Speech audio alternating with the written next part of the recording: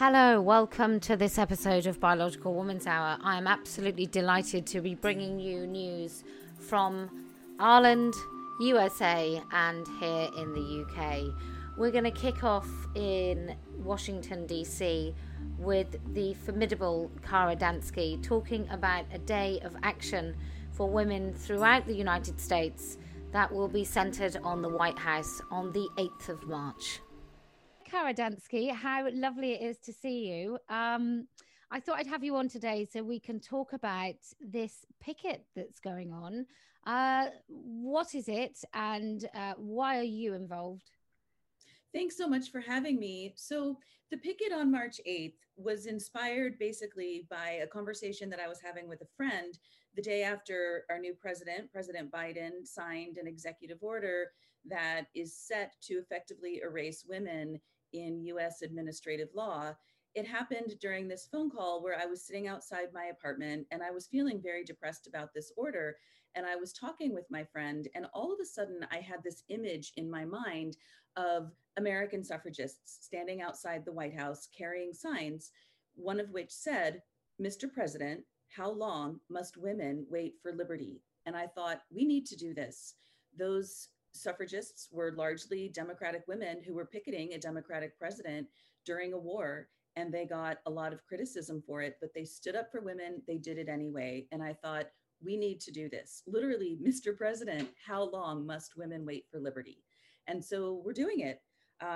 This friend that I was talking with got very excited about it. She got inspired and she went with it. And now we're very organized. We have a ton of volunteers. We have a ton of women who are interested in coming, and we're picketing the White House.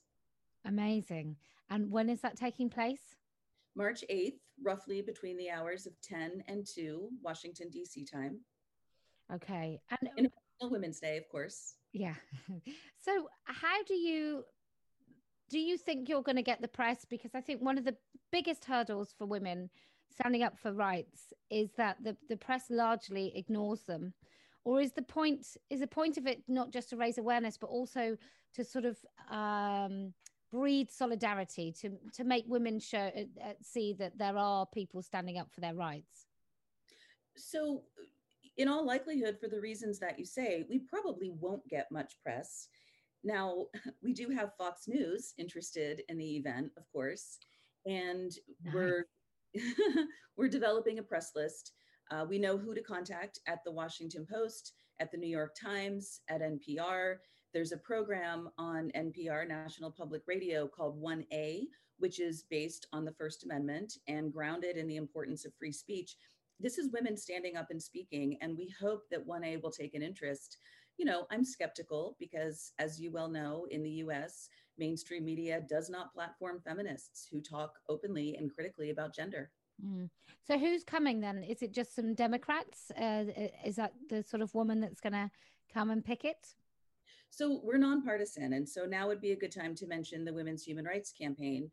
The Women's Human Rights Campaign is a nonpartisan global organization. We have a chapter in the US, and women can find it at womensdeclaration.com. Please, all of your listeners, if you haven't signed the declaration, please do that.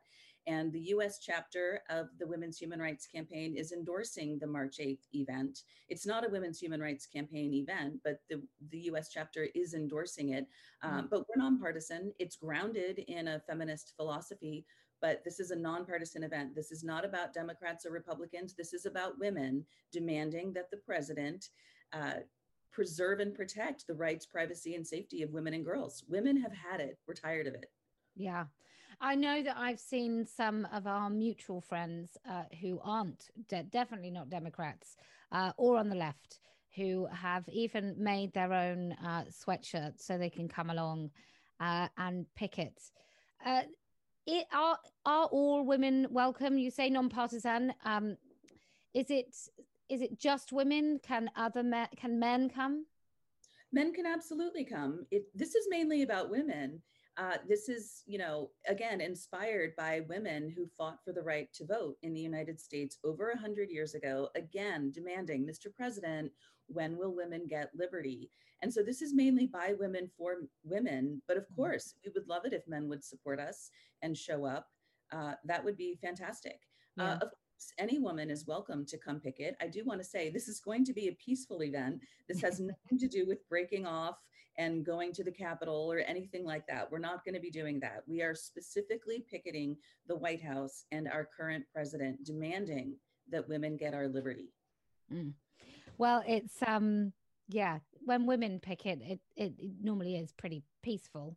Um, what we find with women's events and organizations here when women gather is that trans activists gather, and our trans activists in the United Kingdom quite happily, I'm happy to report, the ones that turn up in person are sort of normally quite affluent students, and they have no intention really on violence. They're just irritating.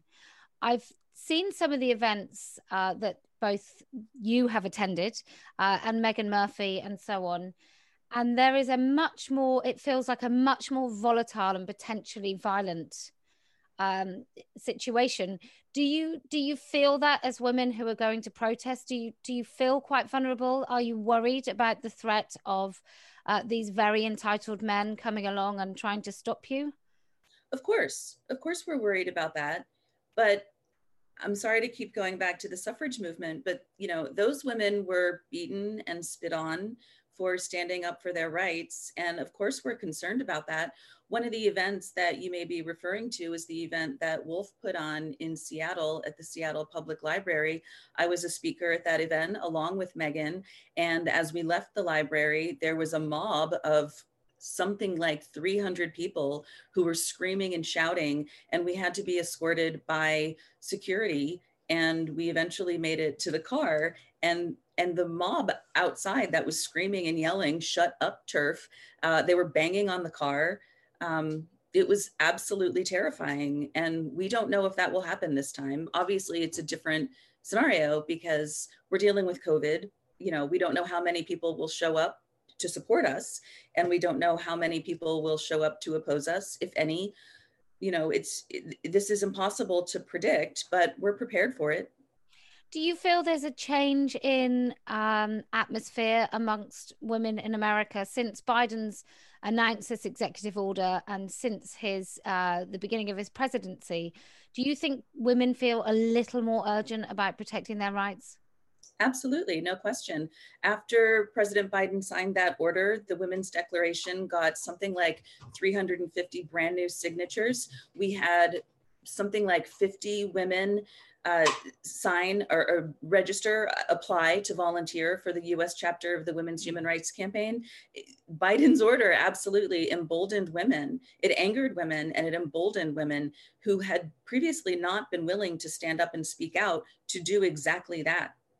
Yeah, I think some of us had been talking that this might be, when Trump was in the White House, what Trump provided everybody was a figure that we could all point at and we could all blame for everything. And then, so some of the things that have been happening had just been seen as, if you opposed it, you were definitely on the side of Trump. Well, without him, it sort of we have been able to reveal some of the deep, deep misogyny throughout many presidencies, but certainly this one. Yeah, absolutely. I mean, one problem that we have here, and I don't know if you have this problem there, is that when conservatives address this issue, too often they do it a little bit unskillfully, right? So for example, we had the former president's quote unquote trans military ban. That in fact was not a ban. All it said was that people are welcome to serve in the military if they're otherwise qualified to do so, but they just had to serve as a member of their sex. And when conservatives refer to, transgender military or transgender athletes, it really muddies the situation and makes it confusing and difficult to talk about. What feminists here want to talk about is the rights, privacy, and safety of women and girls. And, we know what that means. Yeah. Also, if we did, well, I mean, now we're in a situation where the trans activists PR has been so successful that even if you talk about women's rights, that's often a instant referral to so-called trans rights, because it's not enough. It doesn't seem anymore, or maybe it never was, to talk about women and women's rights without our relationship to men. Yeah, yeah, absolutely. And I'm remembering when we had the event outside the Supreme Court during the arguments in the Bostock case. And I stood up there for 3 or 4 hours emceeing our event outside the Supreme Court, and there were people, specifically a man pretending to be a woman with a bullhorn shouting in my face for 3 to 4 hours. And afterwards, I was leaving with the woman who filmed it. And I remember just saying to her, why can't we just talk about women's rights? What happened? What happened? Where did this go? Why can't we just talk about women? And we know what the word woman means. We're not talking about TWAW. We're talking about women. Yeah. It's really frightening. I think if I didn't know the world was sexist beforehand, I certainly know all too well since joining in this particular fight. So let's remind people when they can meet, where they can get information, Cara. So where can they get any information about this event? Sure. So there's a website. It's womenpicketdc.org. There's also a Facebook public page. You can just Facebook Women Picket DC. And for anyone who's willing, if you want to support us and you can't come to Washington, DC, there's a campaign on Give Butter. This is an alternative to GoFundMe because GoFundMe has kicked off the Women's Human Rights Campaign. So it's Give Butter Women Picket DC. If you cannot come, please consider supporting us financially. We would be very grateful. The Biological Women's Hour was created by women, for women, where we talk to women, listen to women, and make connections with women, unashamedly centering biological females. Now for something a bit closer to home, travelling down to Portsmouth. I'm sure most of us, parents or not, really are concerned by the rise of lap dancing clubs in our city centres. And this particular club that Sasha is fighting is situated in between a school and a church, and she is trying to stop the relicensing of this premises. As always, there are many ways to support this podcast through PayPal, Patreon, and through the Standing for Women website. Hi, Sasha. How are you? Hi there. I'm good. How are you? Yeah, I'm great. So somebody, in fact, about 5 different people sent me your story. Oh, really? Which is, that not buying it are fighting in particular one license down in between or very close proximity to schools, or is it churches? What's the situation down where you are, and where are you? Oh, well, that could be anywhere, what you describe. So we've been fighting, we're helping local people across the country, really, because we can't take this on, but we can help. So we help people in Sheffield. They were fighting a spearmint rhino, which is a very well-known brand. It was basically on campus, on university campus, next door to Student Accommodation, this strip club. So we were in contact with women who'd gotten out of that strip club and others who talked about what really went on inside, which is typical across the industry. I mean, I would be shocked if there's a club in the country where there isn't large amounts of sexual contact, sex acts, not to mention huge ongoing physical, verbal, sexual harassment and abuse. And that's by management, let alone the punters. I mean, you're treated, it is vile how you're treated as a lap dancer, as a rule, anywhere in the industry, anywhere, any country, any club. It's absolutely horrendous. And yet, you know, we're constantly told it's so empowering, it's liberating, you're in control, it's really well regulated. So we helped them. Basically, we shut down Spearmint Rhino in Sheffield. They gave up trying to apply for their license eventually. It took 2 court cases, 2 high court cases. We ended up having to send people into private detectives in undercover to expose what was really going on in there. And the council still kept licensing it. Eventually, the club has just given up now. It's millions of pounds in debt, even though it makes so much money from the lap dancing clubs, which you kind of wonder where all that money going when all these places, nearly all of them, are millions of pounds in debt. They've given up there. So that's something. But really, they're everywhere. They're all breaching all council guidelines because they're usually in town centres. They're often near women's shelters, refuges, schools, places of worship. And every single council will have a policy saying, oh, we won't open clubs near these places. They open them and they keep on relicensing them year after year. Even when you bring evidence from women who've left the industry, or they have, in Camden, for instance, one of the worst councils, they've had years and years of GBH, near fatal stabbings. financial fraud, years and years of it in all of their clubs, practically pimps touting outside to take men on to the local brothels where many of the lap dancers work and other women. So it is a hub for organised crime. It's a shop front for organised crime. I don't know how else to describe the lap dancing industry, and still they keep on licensing them. So you have to wonder why, what is going on? They don't even lose their licenses automatically when they catch underage. Them sort of putting out underage girls. No, they seem to be able to do whatever they like. And the ridiculous thing is that it is actually incredibly easy to shut a strip club down on the grounds of location. And if you go down that route, the council has absolute power anywhere in the country. They can shut them down like that for saying you're in the wrong location. I don't care if you were licensed before in that location. We've now come, we're looking at fresh eyes. Actually, you shouldn't be here because you're next to a school or a women's refuge or something. And the clubs cannot challenge that. They can try, but they have to go to the High Court. Every club that's tried to do that has lost. Usually the judges just toss out the case straight away. It is that easy to refuse a strip club license, and none of these councils seem to know it. And so what is a strip club license? Because I know that years ago, I worked in Bristol trying to shut down or stop the relicensing of strip clubs. Yeah. So is it something like an entertainment license, or what is the license that they need? Interesting you mentioned Bristol, because it's been a fight for 15 years, I think, and they're still there. Well, until about 10 years ago, they were licensed like cafes. So it was just an entertainment license. Right. And I was part of a group called Object, which back then got the law changed. So they're now licensed as part of the sex industry. And no matter what you think of them, you can't possibly say they're cafes. They're obviously part of the sex industry. No. And under that legislation, they have to have their license reconsidered every single year. People can object. You don't even have to be local. You can object. The council is supposed to listen to you. And it is incredibly easy, actually, for the council to refuse to relicense a strip club. The government is consulting on its violence against women and girls strategy. So we're urging everybody to make sure they see porn and all forms of the sex industry, whether it's sugaring or lap dancing or escorting and street prostitution, as a form of abuse, if not violence against women. That way we have a chance of clamping down on the harm, getting women out. What did you say? Did you say sugaring? Sugar daddy dating, sugaring. Right, okay. And I suspect loads of people have no idea what that is. What is that? Do you really want to know? I think I can work out what it is, but it's not as bad as it sounds. Well, I mean, it is as bad as it sounds. Don't know.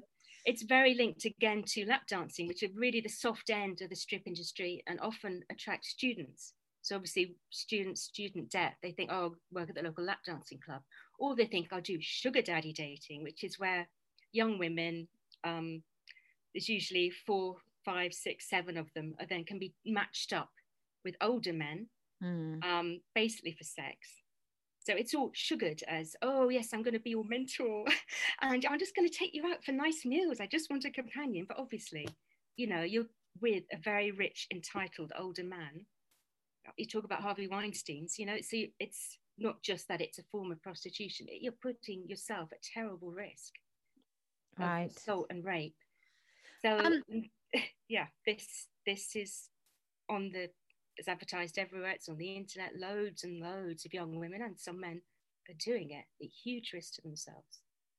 I really don't understand. I was reading the other day that somebody was talking about young women going into strip clubs and so on, and the balance of student debt. And obviously we then reflect on boys that are in the same situation who aren't doing the same. What do you think the girls in particular, or the rather young women, see in a strip club? Why don't they see it for the exploitative, nasty industry that it is?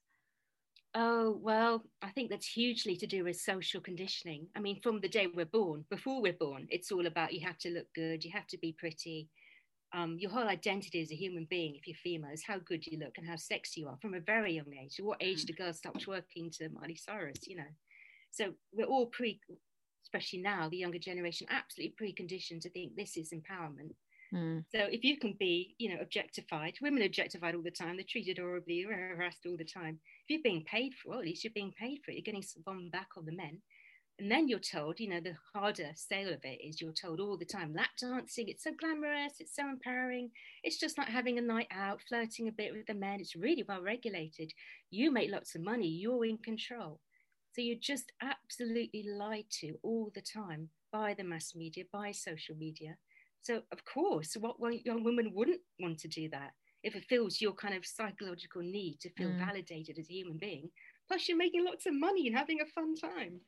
So I think if anyone knew the truth about any aspect of the porn and sex industry, nobody would ever choose it. So no one's going into this with an informed choice.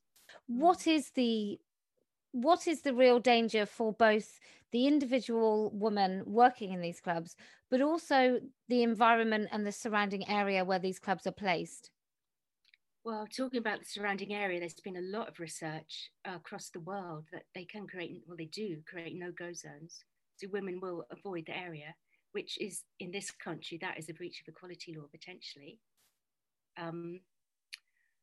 Obviously the impact on wider society, which you can't even measure because it's just feeding these and breeding these attitudes of what roles women are supposed to perform and how men are supposed to view women. For the individual, it's escalates up to a whole other level. It would be great if you could speak to some survivors, actually. But even if you're in a club where it's clean and there's no sexual contact, and I don't believe there is any such a club in the world, even if you're there, you're providing foreplay, which should be something you do in some kind of a mutual relationship with someone or people that you feel attraction, desire for, where it's reciprocated, but you're doing it for money. That in itself is psychologically damaging. So even if there is no breaches of any rules, it's harmful by definition. The whole industry is about objectifying women. And even if you choose, because a lot of women in it say, well, I choose to be objectified. It doesn't matter if you've chosen it. It's still psychologically, it is harmful. Being objectified, choosing to objectify yourself, that's the starting point of it all. It's harmful.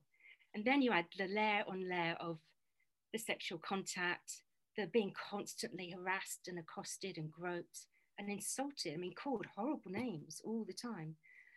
The sleeping with the men in the club, because that is very common, I have to tell you. And the women, they kind of have to do it. They have to give blowjobs. They're kind of coerced into it. They're given the better shifts. They're allowed time off. They can keep more of their tips. You find all the time the money's taken away from you that you're owed. I know women in some clubs that are owed thousands of pounds. So they use everything they can to keep these women controlled and keep them trapped in the industry as long as possible. And then there's this siphoning off into prostitution. So quite a lot of research, and the Home Office did a study in 2019, I think, which showed that the majority of women they spoke to who were in lap dancing then went on into prostitution. And the longer you're in lap dancing for, the longer you'll go on to actually full-blown selling of sex. And that's a whole other thing you don't want to get into because that is so abusive. What I don't understand for councils and people that want to make a great impression and sell their towns, and certainly Bristol, which is where I lived for a really long time, you want to try and sell your town as this wonderfully progressive place of equality, and then right bang in the city centre there are multiple places where you can access women's bodies. Certainly in the town centre, you can get into a blue cab and ask to go to a brothel in a residential area. How do you think that squares with trying to get the right impression for your town? For example, where I live now, you can't build a house at the end of my lane because that changes the beautiful aspect of the town as you arrive into it. How do lap dancing clubs pass the beauty aesthetic test? Well, I think there's been quite a long campaign by the sex industry to make them sound like, oh, they are very glamorous, they're very strict, you're a prude. If you object, it's a moralistic, prudish objection. Not because actually it's harmful. It's harming the women in the clubs, it's harming all of us. And also, I was going to say something else. The way they sell it as an equality issue, you're anti-equality, you're against the women working there if you want the strip club shut down. Actually, the strip club's against the women working there, not me. That's why you should shut it down. So they've layered all these different things on. They've made it glamorous, empowering, oh, it's keeping women out of poverty, it's keeping women out of prostitution, they will go underground if you don't. I mean, it's almost like any kind of fig leaf of an excuse the council seem quite happy to hide behind. I think one of the reasons might be because they're really terrified of lawsuits. I mean, I've been taken to court by Spearmint Rhino personally. Yeah. Yeah, to try and get me to shut up about what's happening in their clubs. So that I won, not buying it won, and I personally was not buying it myself, both taken to court. That's a lot. I mean, they've got a lot of money, right? So they can create quite a court case, I would imagine. Yeah, it costs £250,000, I reckon. But they don't have a lot of money because they're still like £3 million in debt on the books. So I don't know quite where this money is coming from for all these court cases. So I think they're threatened by that. They're also totally ignorant of the law. They don't know. I think they're trained by the barristers who represent the strip clubs. And they're trained by trade unions who represent lap dancers, who tell you everything's great and just, you know, put a camera here and that will stop anything from happening. It's ridiculous. So they're in no fit position to be making a decision to start with. They don't know how the industry works. They don't know the law. I mean, I've watched, I'm watching like one of the Netflix sort of binge watching programs at the moment.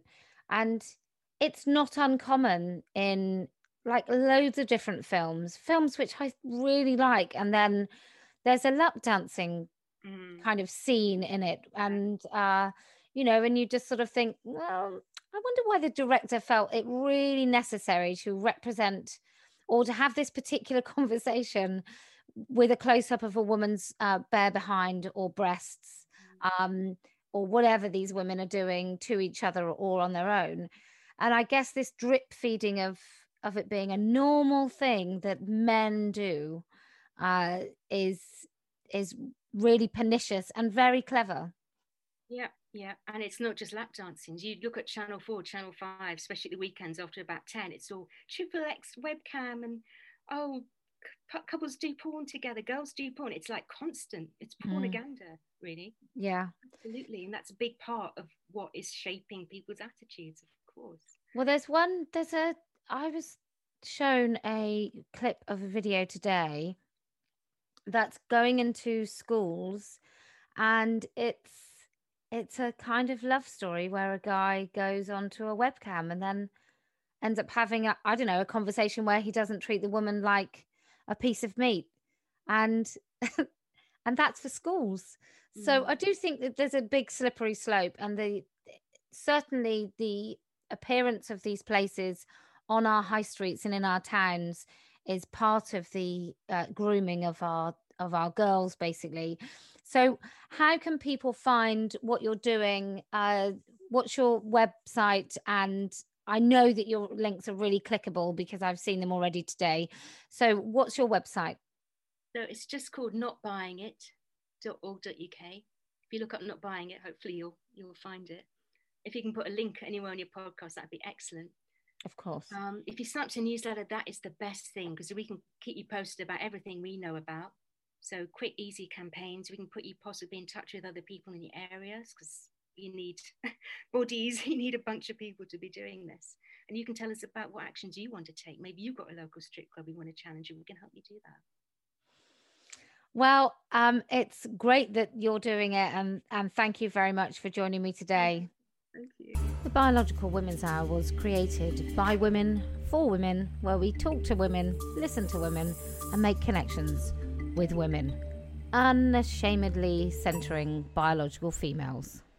And now I talk to Conogo Laher, who was so bemused by the fact that you could just identify as a woman to compete in a race as a woman, that he did just that at Trinity College in Ireland. And I caught up with him to ask him what made him do it.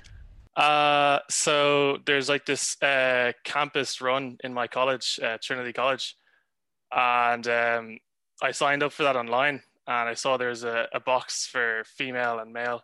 Actually, there's probably more boxes than that, but I was tempted to click the female one, and it was actually just 1 month before British rapper Zubby had beaten the deadlift record for women by going as a woman, and then I just thought to do something along those lines, and so I arrived then on the day to collect my race number, and then the lady there who was organizing it said, "Oh, so you're indeed male," and went to kind of change something. And I said, "No, I'm female." And so then I was down as female, and then went to do the race. Ended up only coming second though, so that kind of like ruined the thunder of the point I was trying to make, but made it a bit of a funny story, I guess. Well, I looked on your Facebook page and you shared the campus 5K top 3 results for each category. You certainly ran a lot faster than I would have run it, or possibly even driven.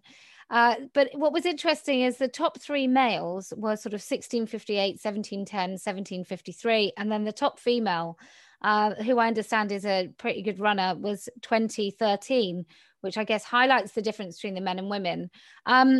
So did anybody at any point look at you with your 6'5" man frame and question you at all?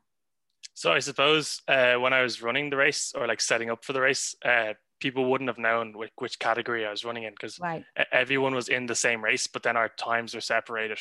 So it was only at the end when I went up to get the medal for women's number 2 that there's that kind of quietness in the room. But no, at the time, like, no, I didn't have, there's no kind of like big repercussions. No one was triggered or whatever, so I kind of actually, felt a little bit bad for I felt like I'd kind of pushed the limits of people's goodwill. So that's why I didn't share the story at the time, because even though like, I was happy with the message I was making, I did feel like I kind of like betrayed some kind of goodwill in terms of like people just like kind of like, oh, come on, you know yourself which box you should click.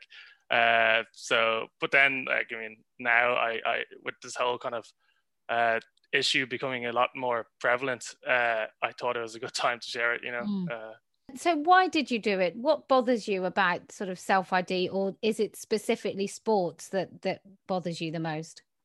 Well, I don't have intrinsically like a problem with self-ID. Like, I think that like if you want to identify in a social capacity as like a female, male, whatever, I don't really mind that, it's just, I think the distinction needs to be made for areas in which we're talking about purposes of a biological sex, and then obviously in a social setting, you can do what you want, I think. But then racists, I think they're kind of more in the category of like, if you arrived at a hospital, like they're referring to the biological sex. So yeah, I don't have like, I got some messages there being like, oh, you hate trans people or whatever, and it's just not the case, So it's more about the fairness and the sort of structure of sports or places where biological sex is important, that we're pretending it doesn't matter. Yeah, exactly. And I think most people like yourself, like I was looking at some of your content recently, and I think like you make that distinction pretty clear. Like it's not about like, I don't know, trying to like dictate how people live their lives or whatever. It's just about kind of making that distinction where the distinction has a purpose, So do you think more people get it? Because I actually think the sort of kind-hearted, tongue-in-cheek little bit of comedy of a stunt like yours, a kinder power to get through to people and make people see that actually this is a little bit crazy. Have you found that? Yeah, no, I mean, I've had so many people reach out to me and say that like, I wouldn't be able to say that myself, or kind of make that kind of message myself, but I totally agree with what you're doing. So I do think that it certainly has made a message, even if I only came second. So maybe, hopefully I'll even inspire other people to do the same, because I think like if more people were to do this, it would kind of like force the hand of the kind of sporting authorities and such. So we'll see yet, I guess. Most trans people don't want to invade women's sports, let's face it. Of course, yeah. But those that do, there is no biological difference between them and any other man. And I think we are, in a bid to try and be kind to these people, we are actually being quite unkind to the women that will lose their spots. Yeah, no, it's ridiculous. Like, I mean, people kind of reference like this Edge case of like, I don't know, I can't remember the name of the runner, but they're like, oh, this person, and like they have like the biology of a male, but they go as female, and like, what about them? And like, I'm like, okay, that sounds like an unfortunate situation. Like, it would be nice if they could compete under like the kind of the gender or whatever that they like identify on a day-to-day basis. But in satisfying that real like super fringe edge case, we're then kind of, I suppose, like doing over a bunch of women athletes, female athletes, who have really just been putting in loads of work and energy into, you know, probably their primary passion, you know, and to just deprive them of that chance of fair competition, it's just you know, it's not sensible. Well, on behalf of women, both in the UK and I'm damn sure in Ireland and the rest of the world, thank you very much indeed for shedding some light on what I think is an insane situation. The Biological Women's Hour was created by women, for women, where we talk to women, listen to women, and make connections with women, unashamedly centering biological females. Well, from the light-hearted of Conogue's action to the loving action by LGB Fight Back in the USA, I talked to a couple of the founders of LGB Fight Back about their week of action and specifically about their action today on Valentine's Day in partnership with parents of children with rapid onset gender dysphoria. A group of parents I've been very honoured and privileged to have been speaking to over the last couple of weeks about the plight of their children and the absolute monster of an industry that is against them as parents. Welcome, Carrie and Belissa, to Biological Women's Hour. They are both from LGB Fight Back. I'm going to come straight to you, Carrie. Who are LGB Fight Back and what are you? I wanted to kick this one over to Belissa. Belissa, I will come straight to you. Who are LGB Fight Back and what are you? Well, Posey, thank you so much for having us on the show today to talk about our new organization, LGB Fight Back. We're a multi-generational, US-based grassroots organization of lesbian, gay, and bisexual people who advocate for the interests of the LGB community. What we're interested in doing is promoting self-love and radical self-acceptance among homosexual and bisexual men and women because we're perfect just the way we are. I like that. And so, Carrie, where did LGB Fight Back come from? Why have you formulated in sort of 2021, 2020? Yeah, 2021 and 2021, we're kicking it off. So we formed an organization to fight back against the new form of homophobia, which is transgenderism. And transgenderism is the newest form of gay conversion therapy. The trans movement is backed by corporations that profit from putting children on dangerous drugs and also our community. And we're concerned about the medicalization of LGBT people as well as children. And that's why we formed, because we want to fight back against it. Okay. I mean, I guess the experience of lesbian, gay, and bisexual people is really similar right throughout the globe, unfortunately. Now, I'm coming to you at the moment this week because you're having a specific week of action and a launch so that people start understanding what it is you're about. What is your week of action? Yeah, so we're having a national week of action centered around Valentine's Day, and our theme for the actions is really about love. And we're working with a parent organization called Parents of ROGD Kids, and ROGD stands for Rapid Onset Gender Dysphoria. And so we're working with this organization to send a message to young people that they're perfect just the way they are, that we love them just the way they are, and we want to encourage them, again, coming back to our theme of radical self-acceptance. And so we have this National Week of Action. We have 5 parts of the country, which is pretty much covering the whole country, which is really awesome. And so we've got actions in Los Angeles, Chicago, Hartford, Connecticut, Philadelphia, and even in the Dallas-Fort Worth, Texas area. So we've hit all spots of the country with this. Wow. And So is it mainly parents, or is it other people that are interested in what are they interested in? They're interested in kids knowing that it's okay to be lesbian and gay? It's just parents, and it's just parents with our organization backing them, Right. both publicly and with the. We trained them. We had a month-long training with the parents so they could prepare to do these actions. And so a couple of the groups are going to gender clinics, and other groups are having more low-key actions. But I think Melissa can kick off what we want, what the parents are saying and what our message is. Yeah, sure. Melissa, can you start by saying like maybe what one of the actions might look like? Well, Posey, I attended our first action, which was at a gender clinic in my city, and that's Los Angeles, where a doctor named Joanna Olson Kennedy is at the forefront of transing kids. She's doing mastectomies on 13-year-old kids, and that's not something we say, that's something she talks about in her materials. We had a bunch of parents out front with signs, yelling slogans. We talked to passersby, and it was really successful. And we're hoping for even more parents tomorrow. And what was the response like then to passersby? Did you find, were people willing to listen? Did they have any idea what was going on in that gender clinic?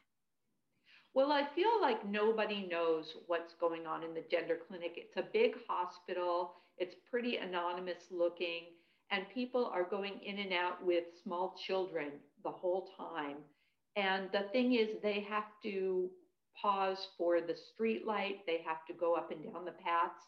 And you could tell they were listening to what we said. We weren't angry. We weren't mean. We were just saying what's going on in the gender clinic. And I could see the wheels turning in people's heads that they had never heard anything like this before. I think that is one of the most remarkable things about this entire, maybe cult or movement or ideology, is the fact that it is managing to make massive strides, and yet most of the public have no idea what's going on. So when you tell these people, what's the hope that they tell their friends, that eventually the silence is broken? Well, what we're hoping is to just kind of open the dialogue, start putting that information out there, and show people that there is more than one side to this cultural phenomenon of girls wanting to be boys and boys wanting to be girls. I don't think they've ever heard that it might not be the best thing for children to put them on drugs and make them lifelong medical patients. That's right. And the other thing is that the parents that are dealing with this with their kids is that they are being villainized by their own communities. They're being villainized by the school system. And so they can't even get support. And that's why their organization is a support group for parents all over the country. And there's chapters all over the country of these support groups, because this is the only place they can talk about these issues and what's going on with their kids and not be accused of being a bigot. And so part of our goal too with this was to help this organization get their name out there so that other parents going through this can find support, and to start to educate the public about what is really going on and how the affirmation model of therapy is really a harmful track to medicalize kids. And so we also wanted to lend political backing to these parents to say, these aren't bigoted parents. They do affirm their LGBT kids, for those of them who have LGBT kids. And some of the kids, frankly, they don't know yet. They're teenagers. They don't know yet what their sexuality is. And that's perfectly fine. They don't have to know yet. And we just want them to grow up to be, healthy young adults, just like their parents. And so, if people want more information about parents of rapid onset gender dysphoria, they should go to their website, parentsofrogdkids.com, and also check out our website, lgbfightback.org, to learn more.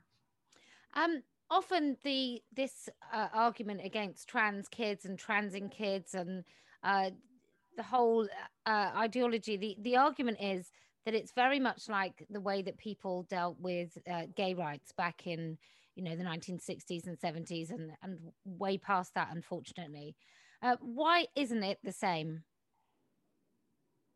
Well, Posey, the reason that the trans is not like the LGB is because LGBT people are same-sex attracted, and we do not need any medicalization.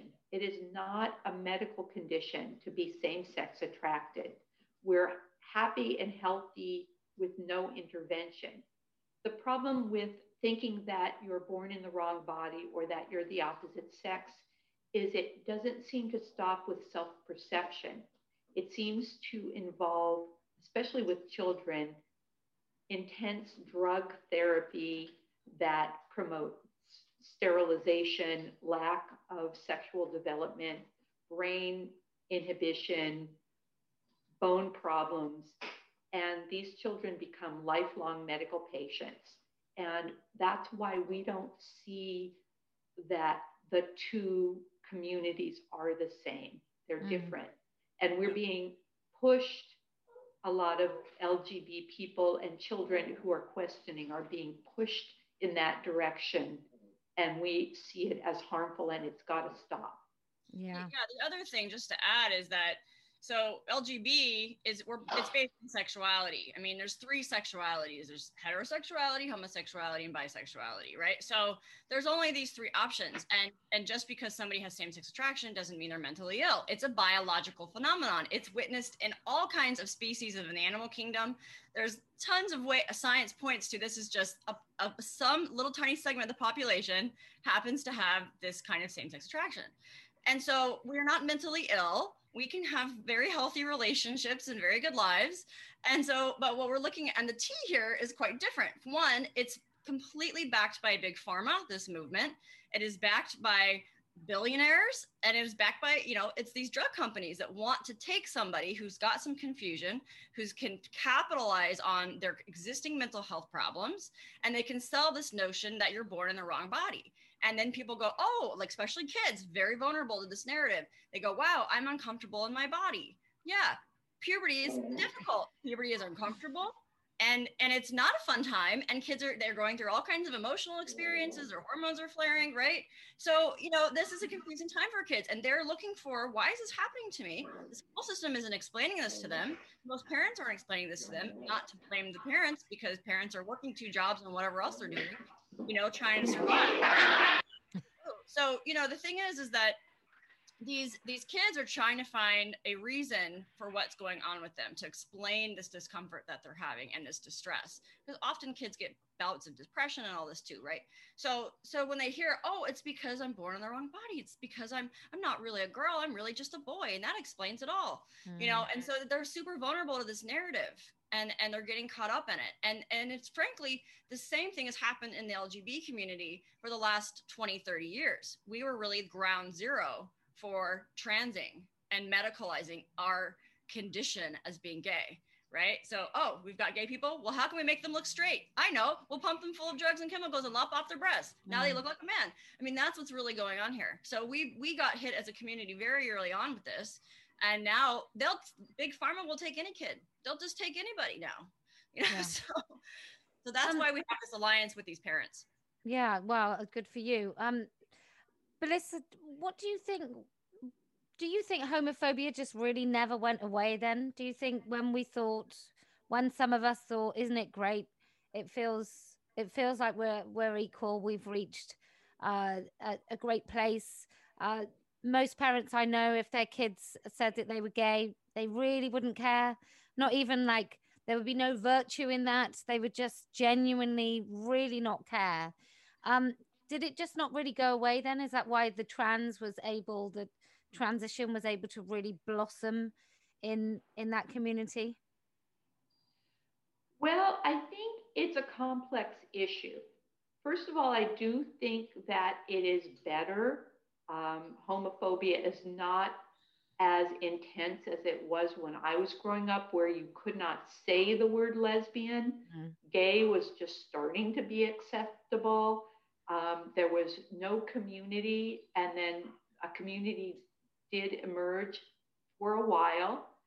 But what I see is for some various reasons, these billionaires, and I know it sounds trite to say billionaires, but there are these activist billionaires who wanted to create a market for these products that they had developed, and they saw the homophobia that they could harness.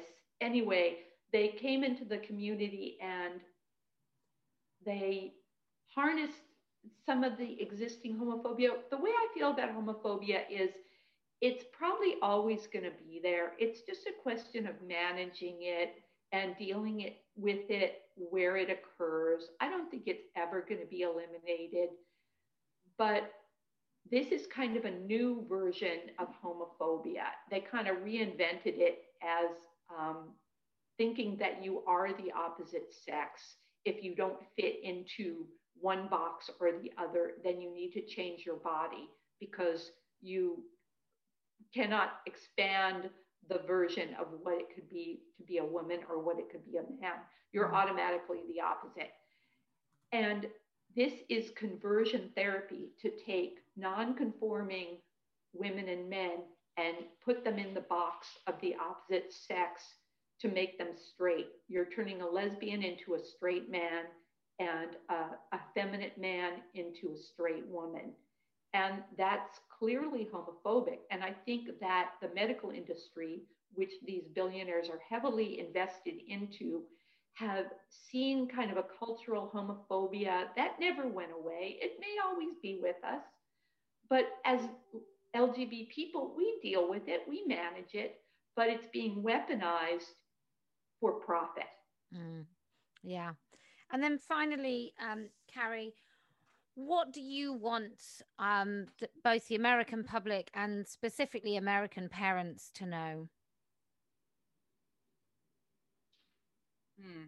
Well, I would want any parent who has a kid who's claiming to be trans or non-binary to be aware of the implications of where this can go, which is very, very quickly down this path of medicalization and down this path of mutilating their bodies and potentially becoming sterile and having lifelong health conditions at very, very young ages. And so we want the parents to know what's really, really going on and what would happen if they actually take their kids to a gender clinic, or because it happens very quickly. I mean, they will give you drugs the first day you show up. There is not a psych evaluation. It's just not the case anymore. A lot of people think that there is a process where therapists work with the kids and then this kid should be trans, but that's not the case anymore. And there's laws all over the United States that have actually made it so therapists have to do an affirming model for any kid who walks in the door saying anybody who walks in the door saying they have a trans identity. And that is very, very harmful. And so part of what we want to do is start to combat those laws, educate the public about what is actually going on here. And also ideally, a long-term goal would be to pass federal legislation to ban the drugs like the puberty blockers, like the artificial hormones on minors, just like what happened in the UK with Carabelle. So that is definitely something that we're keeping our eye on, and we need to, get people, build our forces essentially so that we can actually make these things happen. Thank you both very much. I really wish you the best of luck with your week of action. I have talked to some of these parents and their stories are very, very similar, incredibly frightening. And the grief they feel is something I think anybody who's a parent would I think it would half kill most of us. So to Belissa and Carrie, thank you very much and best of luck. The Biological Women's Hour was created by women, for women, where we talk to women, listen to women, and make connections with women, unashamedly centering biological females. And if you're not already inspired enough by the work that women are doing throughout the globe, then let me direct you to our very own Houses of Parliament in the UK, where Joanna Cherry, MSP, really shows women what it means to represent women in our corridors of power. As unbelievable as it is true, Joanna Cherry has to set out the case for using the word woman when we talk about maternity rights. is a clip from the House of Commons on Thursday, the 11th of February 2021, and it was a meeting regarding the Maternity Rights Bill. Thank you, Madam Deputy Speaker. It's an honour and a privilege to follow the Honourable Member for Belfast South and the Right Honourable Member for Normanton, Pontefract and Castleford. I welcome this bill, but as others have said, it doesn't go far enough to tackle maternity discrimination. That said, I'm delighted for the Attorney General and I wish her every blessing with her pregnancy. I want to focus my concerns on one aspect of this bill, which has been mentioned already. Why does this bill make no mention of women? It is women who give birth and women who benefit from maternity leave.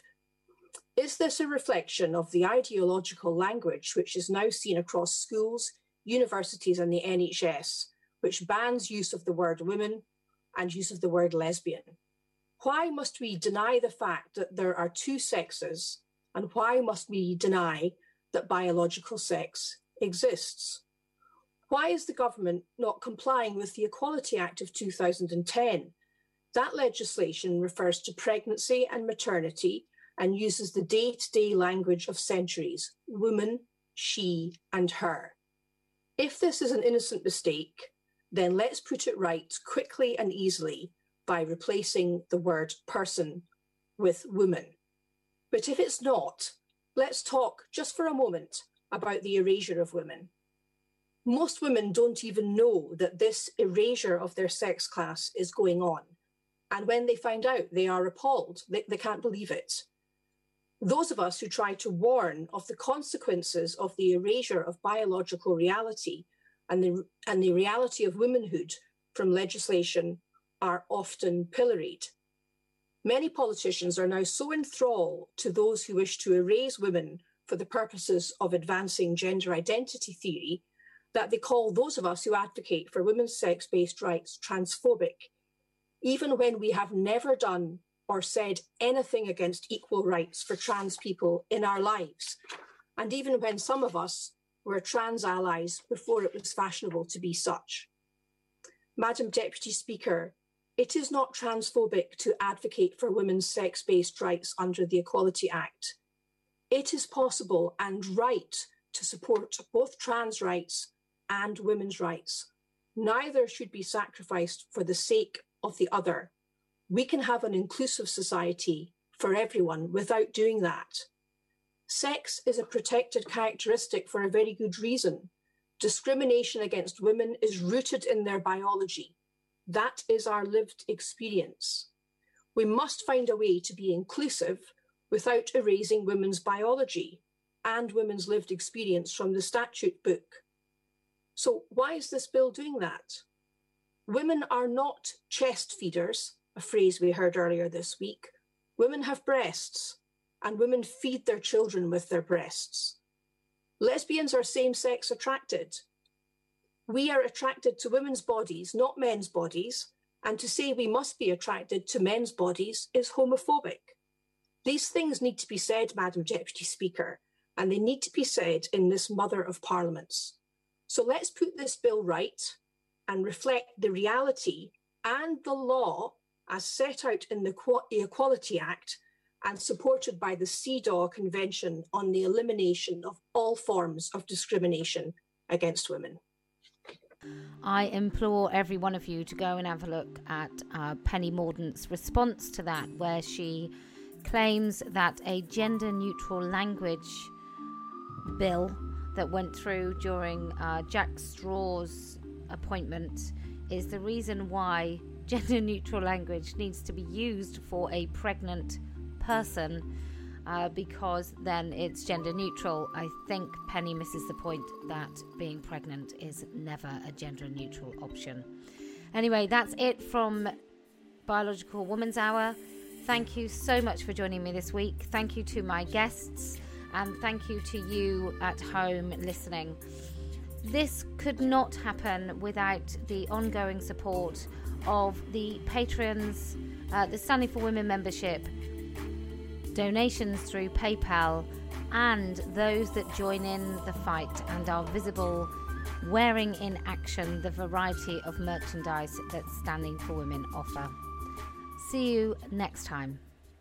The Biological Women's Hour was created by women, for women, where we talk to women, listen to women, and make connections with women, unashamedly centering biological females.